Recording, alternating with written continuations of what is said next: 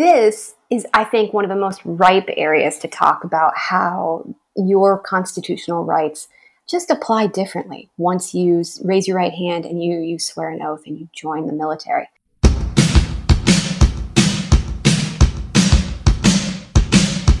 There is absolutely a difference with First Amendment freedoms. Your freedom of religion, your freedom of speech, your freedom of expression, your freedom of association, your freedom of assembly are all abridged when you raise your right hand and you join the military.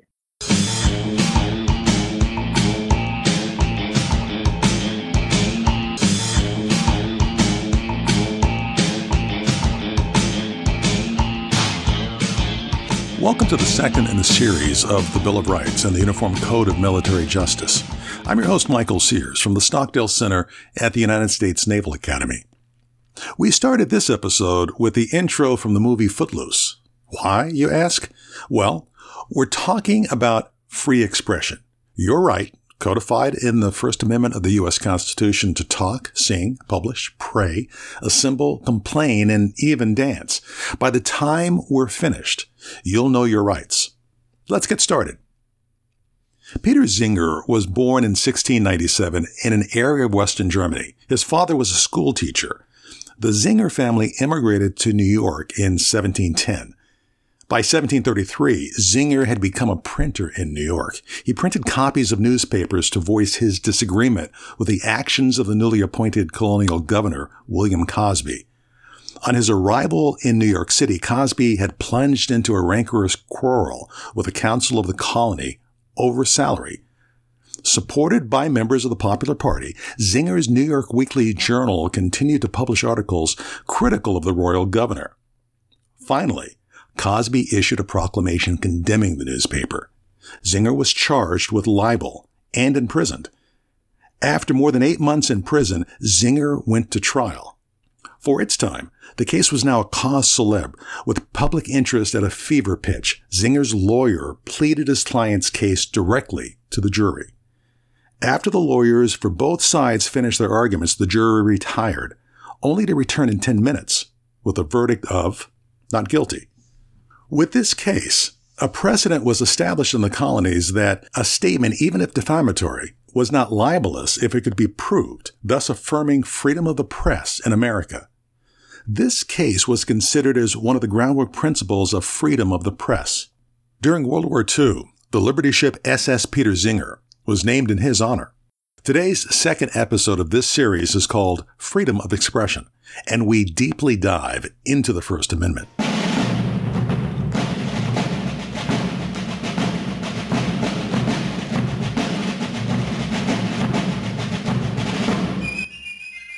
Congress shall make no law respecting an establishment of religion, or prohibiting the free exercise thereof, or abridging the freedom of speech, or of the press, or of the right of the people peaceably to assemble, and to petition the government for a redress of grievances.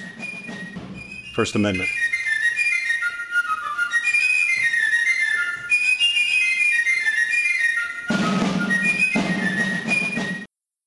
In episode 3, we will focus on religion, but today we focus on the 4 other freedoms guaranteed in the First Amendment: press, petition, assembly, and speech. How are we to understand these freedoms both as citizens and naval officers? What limitations exist to those guaranteed rights? Why is it okay to burn a flag or wear a black armband protesting war in public schools? When does the government have the right to infringe upon those rights? Do they ever? And how are we supposed to understand freedom of expression in the digital age of Instagram and Facebook? Join us as we break down the First Amendment of the U.S. Constitution, the freedom of expression it guarantees, as we understand how its meaning has shifted over time and where its future lies. Freedom of speech is considered a fundamentally sacred value by all American citizens, and one that is touted regularly in the public square. But freedom of speech, along with petition, assembly, and press, has limitations. How can we understand the larger scope of the freedom of expression for United States citizens, and what are some of the obvious limitations? I'm David Luban. I'm a professor of law and philosophy at Georgetown University Law Center, and I also have the honor and privilege of being the Distinguished Chair in Ethics at the Stockdale Center for Ethical Leadership at the United States Naval Academy. One thing I can say is that the United States has the most permissive free speech of any country in the world. And that is because of the constitutional guarantee of free speech. So it means that hateful political speech, hate speech, is allowed here. It isn't allowed everywhere. Holocaust denial is illegal in some countries. It's not illegal here. So what kind of limitations are there on freedom of speech? The classic formula is that you don't have free speech if it means shouting fire in a crowded theater where people will stampede and get killed. You don't have free speech to directly incite a crime. But do you have free speech to come really close to threatening?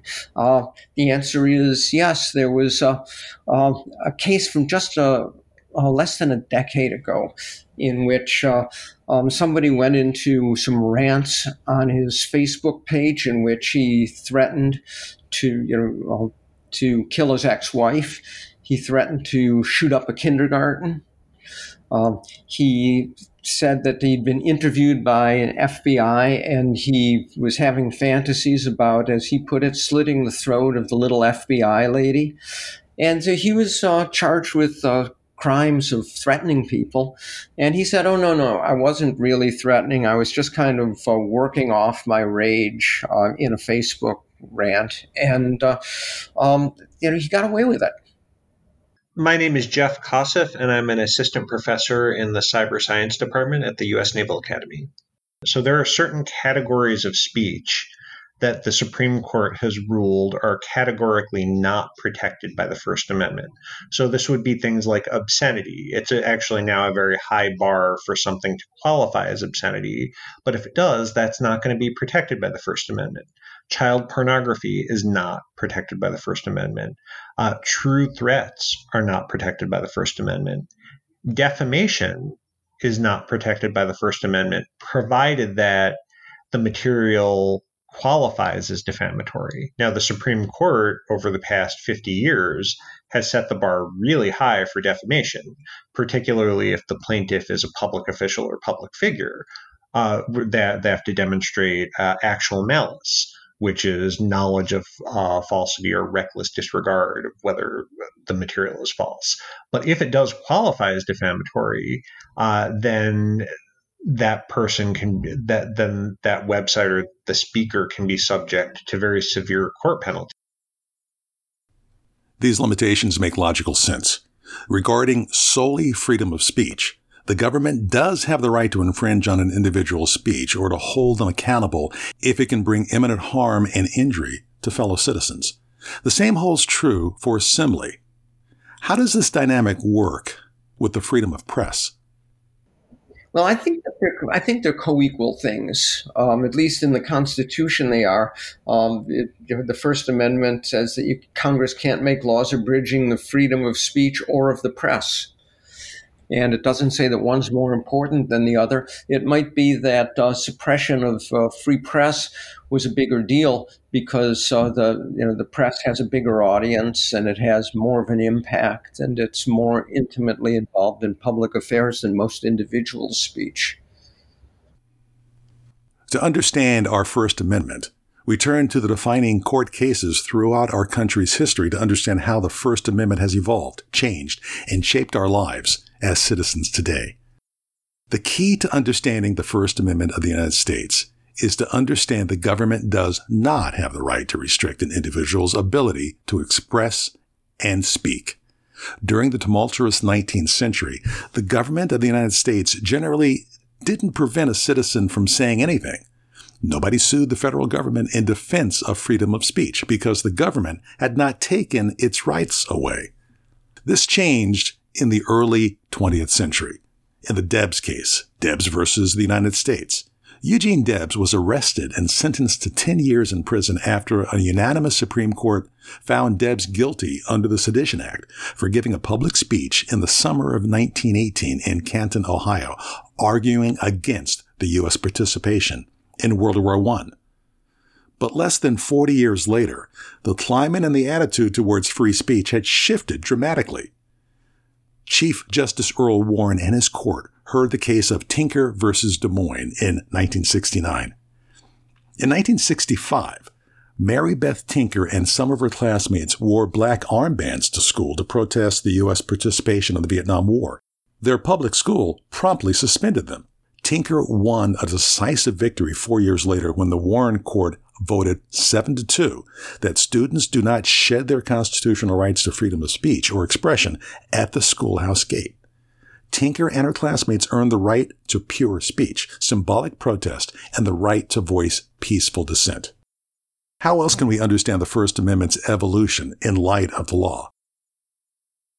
I'm Lieutenant Commander Liz Jarzik, JAG Corps, United States Navy. I'm an assistant professor of military law in the Leadership, Education, and Development Division. I'm also the law section head here at the United States Naval Academy. This is, I think, one of the most ripe areas to talk about how your constitutional rights just apply differently once you raise your right hand and you swear an oath and you join the military. So there's a really famous case out there from 1971 called Cohen versus California. And in that case, Mr. Cohen goes to a courthouse and he's wearing a jacket that says F the draft. It doesn't really say F, right? It spells it out. And he's arrested for disorderly conduct. And he challenged that arrest and prosecution on First Amendment grounds, saying, hey, I'm protesting the Vietnam War, and I should be able to say this. And the Supreme Court agreed. They said, yeah, despite the fact that, he dropped an F-bomb and it was a little bit vulgar, political speech is just at the heart of the First Amendment. We care about it more than almost anything else. So we are going to just treat it as absolutely sacred. And Mr. Cohen had the right to say that. But if these are the cases that define expression's evolution in the eyes of the court, what are some of the misconceptions that remain? The right to free speech and free expression has obvious restrictions, but a fundamental misunderstanding can be common: the role of the First Amendment when considering a private company versus a public employer. The government, despite the exceptions we've discussed, cannot infringe a private citizen's right to freedom of speech. A private company, however, is a vastly different situation. I think it's a fascinating question. And when you think about it, a corporation is a completely artificial legal entity. There was a famous British jurist who once said, a corporation has no soul to damn and no body to kick. So you can't punish a corporation. But corporations do have some constitutional rights, and the fighting has been about which rights they have. Citizens United said that they have a right of political speech. What other rights does a corporation have? The Federal Code of Laws, when it defines the word person, says that persons include corporations, artificial persons. So does that mean that every single law that applies to persons, you could say the same thing about corporations? That could lead to some pretty weird results. There was one of my favorite cases was one where a judge sentenced a Pepsi-Cola bottling plant to 2 years in prison. Well, because the law, there was a corporate crime committed, and the only sentence that was available was prison. Fortunately, the judge suspended the sentence because otherwise it would have been an interesting job for the U.S. Marshal about how you put a Pepsi-Cola plant in prison. It doesn't open much of a Pandora's box. It says that corporations have free speech rights. It doesn't say anything about any of their other rights, and that'll be settled right by right. So the Supreme Court has said that a corporation doesn't have a right against self-incrimination. Only a natural human has that. But a corporation does have free speech rights. What other rights does it have? That'll be settled right by right. Under the Bill of Rights, there is no problem with a private institution limiting somebody's speech. I mean, I go to work.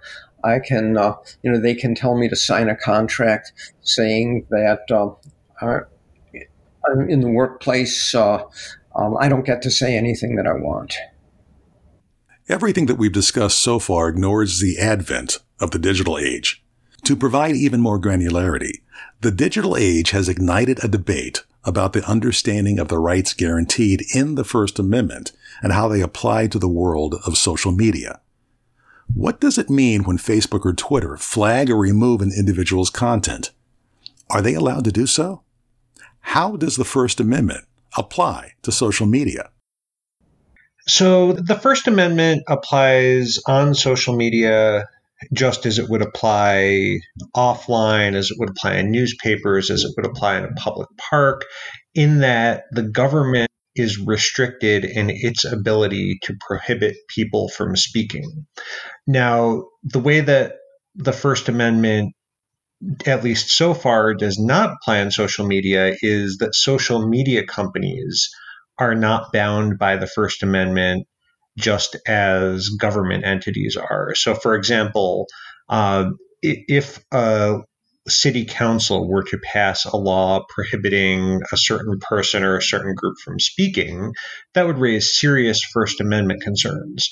If Facebook or Twitter were to pass some sort of rule or some sort of terms of service or user policies saying we don't want this particular type of speech, the First Amendment doesn't restrict Facebook or Twitter's decision to do that. They still might be restricting speech, but an important aspect of the First Amendment is something known as the state action doctrine, which means that the First Amendment, and it's not just unique to the First Amendment, this also applies to the Fourth Amendment and other rights under the Constitution, is that it restricts the government's actions, and private parties, such as social media companies, have much more leeway to determine what sort of speech they allow on their platforms. Facebook and the New York Times both are outlets for speech. The difference between Facebook and the New York Times is that in the New York Times, just by design, it only allows a very limited number of speakers. Yes, you might write a letter to the editor of the New York Times, but it's very unlikely that that letter will be published just because they get so many submissions. For Facebook, the opposite is true. Facebook, billions of people can speak on Facebook, and there's not the same limit. And what the Supreme Court has recognized dating back to 1997 is that the internet is different in that it allows this unparalleled ability for every person to effectively have their own printing press. So what you're saying is, as a result, social media companies can restrict what we believe to be free speech. So Section 230 basically says that if you're a platform, you are not, unless an exception applies, you are not liable both for what you allow users to post on your site and what you remove from users' postings. And so Section 230 has allowed the modern internet in the United States to develop with business models that are centered around user-generated content. So while previous media like television stations, newspapers were very much focused on one-way communication, so media content that the companies produced for their viewers, for their readers, the internet in the United States is much more of a multilateral communication system where it really depends on the contribution of users. And the role that Section 230 plays in that is it allows these platforms to come up with their own models around user content without fearing effectively company-ending liability for material that, for example, might be defamatory.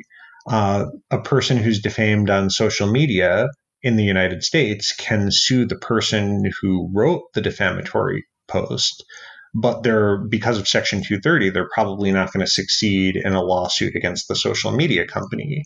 So Section 230, in its liability shifting, has really created all of these open forums on the internet that would much more likely be very closed off, or at least much more limited, if it was not for Section 230.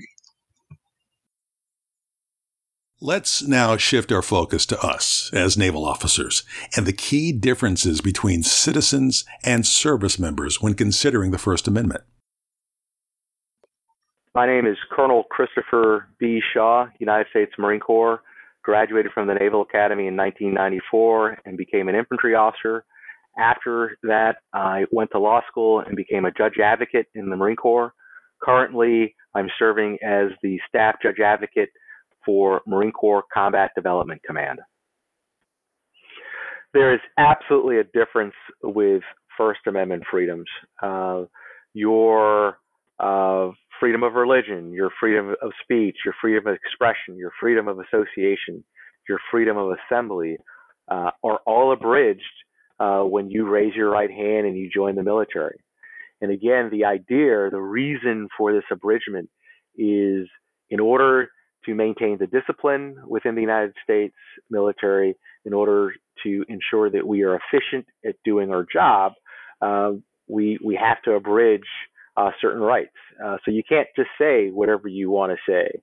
For certain folks whose religion calls for them to wear certain clothing, use certain drugs that otherwise would be illicit, to grow their hair a certain way, those are at times incompatible with active duty service. And I think when we look at the rights that people have and the amendments that people have in civilian life versus what you have in the military, really the goal is for, again, the military to be lethal, for the military to be effective, for the military to be disciplined. And when, telling someone to do something and someone talking back, someone being disrespectful, goes against having a disciplined force, having an efficient force. So really, again, the goal is for the military to be disciplined and efficient in protecting the United States. And we do that by taking away some of your rights. These limitations make practical and, yes, even ethical sense. So how should a service member understand his or her role and the political process? We turn to Professor Mark Nevitt. So political campaigns were in a presidential election year, and the military, again, the First Amendment applies. You have First Amendment protections, the right to vote, but there's an asterisk in terms of, what you can and can't say. As a general matter, you certainly want to register to vote in your home state, wherever you're domiciled, and I encourage you to do so. I think that donating money is also, for the most part, okay, but you want to leave your name and affiliation off the donation. Members of active duty should not engage in, partisan political activity, and members of the armed forces, should not wear uniforms during or in connection with furthering political activity, or even when there's an inference of official sponsorship for the activity could be drawn. During working hours, you want to be really careful about any kind of partisan political activity.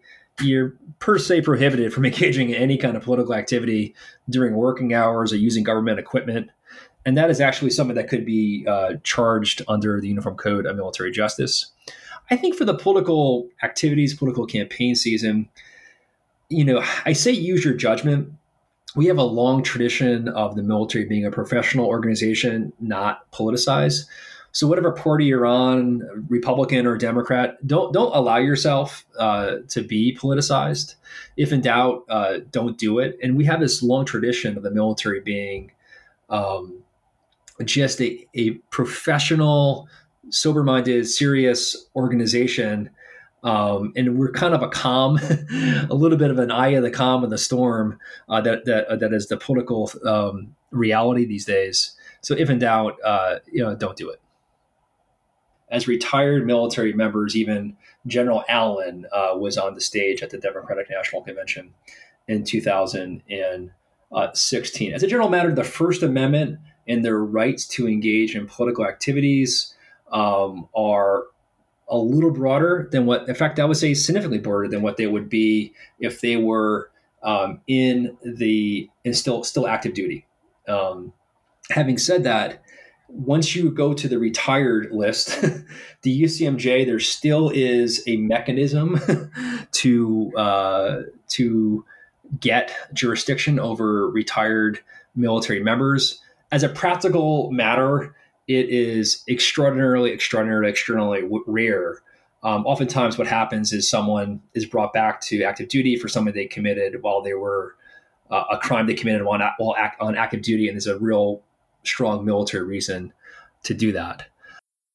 Members, I remember, General Marshall and even maybe President Eisenhower before Eisenhower ran for president, used to comment that they did not vote in presidential elections or elections because they didn't want to be even perceived as being partisan. What areas of speech is service members' speech limited in? And so I talk about that one political example. So there's going to be some limits on what service members can say politically. There's limits based on OPSEC or national security, right? You're limited in announcing when the ship is coming back home on Facebook. You can't do that. You're going to be limited if there's pending litigation. That isn't something that applies to most junior officers in the fleet. You're prevented from giving the appearance of DoD endorsement of products or organizations or ideas. So again, that one ties back into the political arena. And then you're going to be limited in not expressing racist or extremist speech. It's not a crime in America just to have opinions that are racist, and it is not a crime in America to express opinions that are racist, but it is potentially something that could find you facing discipline as a service member in the military to express those kinds of opinions or to hold those kinds of beliefs. And what you see in really all of those is an overarching concern with good order and discipline. When it comes to the limits on what we can and cannot say politically, what we care about really is civilian command and control of the military.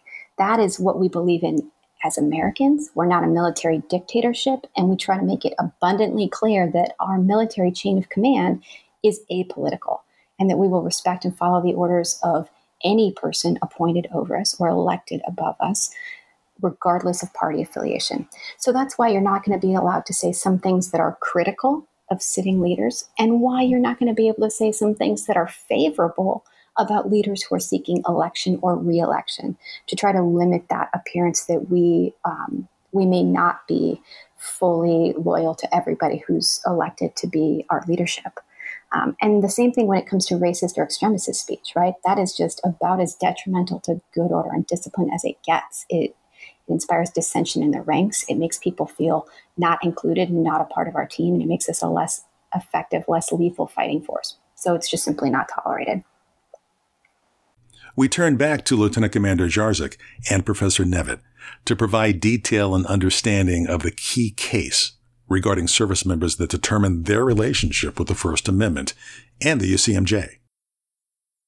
We have a case that involves an Army lieutenant who was an active duty officer at the time, and he marched in a protest against the Vietnam War. And he was holding a sign that called President Johnson a fascist. And that Army officer was prosecuted for contempt towards officials, and he lost his challenge on constitutional grounds. They're getting at the same exact thing, right? They are getting at their frustration with the war and their disagreement with our government and its policies. But because the officer was in the military, he was not able to express himself to the same full and free extent that Mr. Cohen was. So there's a couple cases I'll just talk about that adds a little bit of granularity. One is this case Parker versus Levy from the 1970s.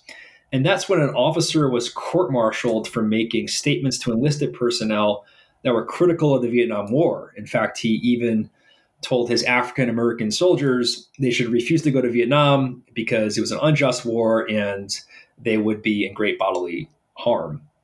The officer was convicted at a court martial, and he challenged his conviction on First Amendment grounds. And the Supreme Court says a lot of what we're already talking about here. The Supreme Court reaffirmed the conviction and said this was not a valid First Amendment claim. The military is by necessity a specialized society separate from civilian society. And I'll just read this quote here, which I think is also very instructive. While members of the military not excluded from the protection granted by the First Amendment, the different character of the military community and mission requires a different application of those protections. So you see this notion that the court is looking to the community, looking to the military's mission, and looking to how the First Amendment is applied.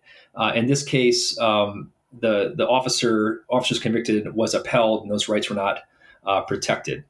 The second one I'll just mention is an Air Force case out of 1980.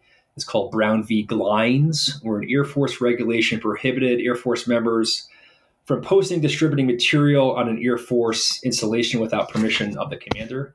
And again, this was actually upheld by the Supreme Court. An airman challenged this, what's called prior restraint in First Amendment jurisprudence, which basically, anytime the government restricts your speech prior to even speaking, it will be strictly scrutinized or very heavily scrutinized by the courts. But again, the court upheld this, the Air Force regulation, stating essentially the commander is in charge of maintaining morale, discipline, readiness. No one can just post whatever they want on an Air Force installation's public board, and there has to be some sort of oversight over that. So again, the First Amendment applies. It's certainly reaffirmed that the First Amendment applies, but the court will in fact defer to the military on many instances and how it is actually applied. How do these dynamics shift, if at all, when talking about the press? What can you say about being active duty and one's relationship with the press? So generally speaking, if you're in the military and you are contacted by the press, the question is always, what should you do? And I would tell your listeners, the first person you should tell is not CNN or Fox News or your Twitter account, but contact your public affairs office. So they are aware of likely media coverage and can provide potential assistance. Even in the U.S. Naval Academy, faculty members and media representatives, faculty members must keep in mind that anytime they speak to the media, they're speaking in their personal capacity, not necessarily on behalf of the United States Naval Academy or the U.S. government.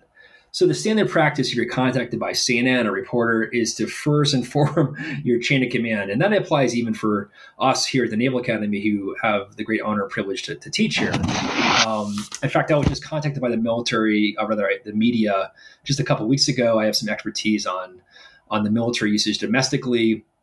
And the first thing I do is notify my chain of command and the public affairs officer, because you want to, just common sense to let them know that you're being contacted. No one likes to be surprised by media moments when someone that works for you is talking to them. So for sure, if you're in the military, talk to your chain of command, talk to your public affairs. Now, you may feel a need to write an op-ed or a letter to the editor, and that might be okay. And of course, the First Amendment applies. You can write a letter to the editor. You can write an op-ed. I would make clear that, you're not speaking on behalf of the U.S. military, and I recommend not using your rank and your affiliation. I would reaffirm that you're speaking as a private citizen. Even in my academic writing, even though I'm a retired Navy commander, I still have a blurb in there saying I'm not speaking on behalf of anyone. That's just a good sort of common sense practice. So when you get a call from the media, definitely contact your chain of command. And anytime you're writing or you're speaking to the media, you want to make clear that if the military is not sending you affirmatively on behalf of the military to speak to the media, then you're doing so in your own personal capacity. So honestly, those rules and regulations are so complex that your average military member should not be speaking to the press about anything really military or job related. We have PAOs, those are public affairs officers, for a reason, and we have JAGs for a reason. And commanders typically do not go give a statement to the press without running that statement by both of those advisors to make sure you're squared with all of the rules that limit, what we can say in terms of potential endorsement or opening ourselves up to potential litigation or potential OPSEC issues. There are just so many reasons why your average service member shouldn't be talking about their views on military policy. That said, you can express your opinions based on your expertise in certain areas. I find myself doing this quite often lately with some of the issues that have emerged in the public consciousness recently. There's the murder of Specialist Vanessa Guillen, an Army specialist who there have been some real challenges to the investigation of her case. And I'm not going to opine one way or the other. I think there's a lot of questions that we need answered there. But anytime I speak about that case in my expertise as a JAG, and in particular in my coming off of a victims legal counsel tour, where the last 3 years of my life I did nothing but represent victims of sexual assault, I have to couch that opinion with, this is my own personal opinion and not that of the DOD or the DON. So when you're speaking on social media and you are opining in a way that is influenced or impacted by your service, or if your page is very, very much identifying you as a service member, you have an obligation to make it clear that what you're saying are your own personal views and not the DOD, DON. That's the risk with going to like the New York Times or any other media outlet, is that they're not going to give you that opportunity to say that tagline, hey, these are my own personal views. And it's going to start to look like that is the official position of the United States Navy. So interacting with the press about official stuff, really go talk to a PAO or a JAG before you do that kind of thing. If it's man on the street interview, hey, how excited are you to be back in port after 10 months away? Sure, go right on ahead, knock yourself out. You're not going to get in trouble there. But anything policy related, go talk to an expert before you make that statement. We understand the digital age opens new doors and questions about the First Amendment. Can you discuss the relationship between the UCMJ and social media? So social media and the limits on what service members can and cannot say is something that the military is really trying to catch up on. So kind of some left and right limits based in common sense on those instructions and kind of plainly put. You cannot say on Facebook that so-and-so, such and such official sucks or worse. We have Article 88 out there, which prevents contempt towards officials. So you can't use personally contemptuous language about certain high-ranking officials, the president, the vice president, congressmen. That personally contemptuous language is like name-calling type stuff or saying someone sucks. You can say, I disagree with President Trump about X. Again, if you're starting to encroach in that related to the military mission side of things, I would really couch, hey, this is my own personal opinion and be very respectful about it, but you are allowed to disagree. You just can't call names. Incidentally, that rule, Article 88, only applies to officers. It does not apply to enlisted personnel. And some of that is a respect for the importance of the First Amendment. The military kind of recognized, and Congress recognized in legislating Article 88, that we probably couldn't tell the entire DOD, every active duty military person, that they can't talk crap about elected officials. So they really limited it to those people that they thought it was most important to keep in line for good order and discipline. And that was the officer corps, by virtue of the, quote, special repose placed in officers. So that one's no good. You also can't say, I'm voting for X and you should too. You are allowed to vote as a service member. You're allowed to donate money to a campaign. You can follow officials who supports Facebook pages or, their Twitter accounts, whatever you like there. But what you can't do is attempt to persuade other people to vote in a certain way.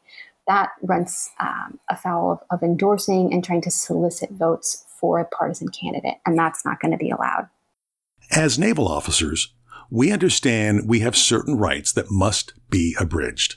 We understand that while we lose some of those guarantees provided in the First Amendment, we gain different rights private citizens do not. Above all else, it remains essential to understand how, why, and for what we make those sacrifices.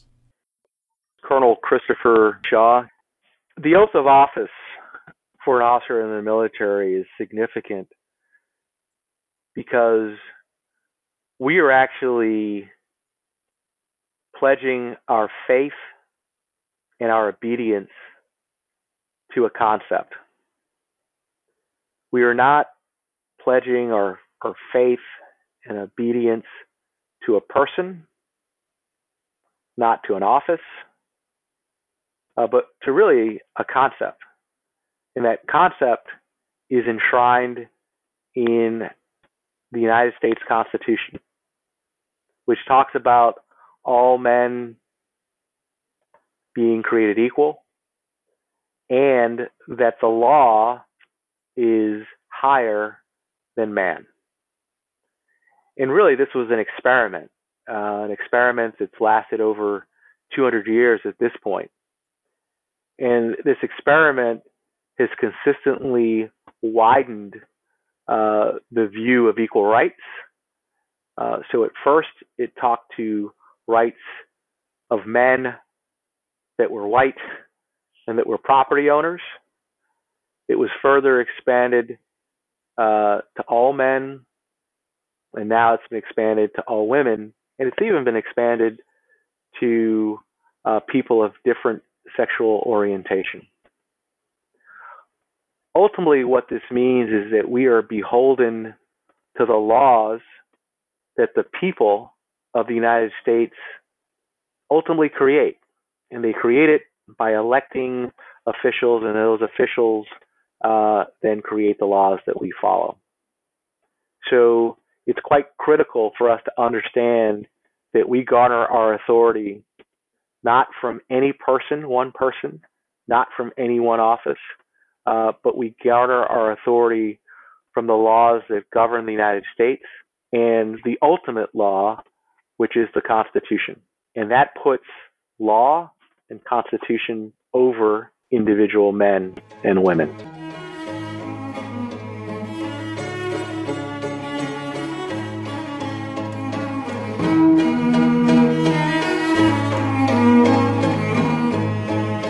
Thanks for listening to the Bill of Rights podcast from the Stockdale Center at the United States Naval Academy. This is a series of presentations that covers the interconnections between the U.S. Constitution, the Bill of Rights, and how the Uniform Code of Military Justice relates to each other.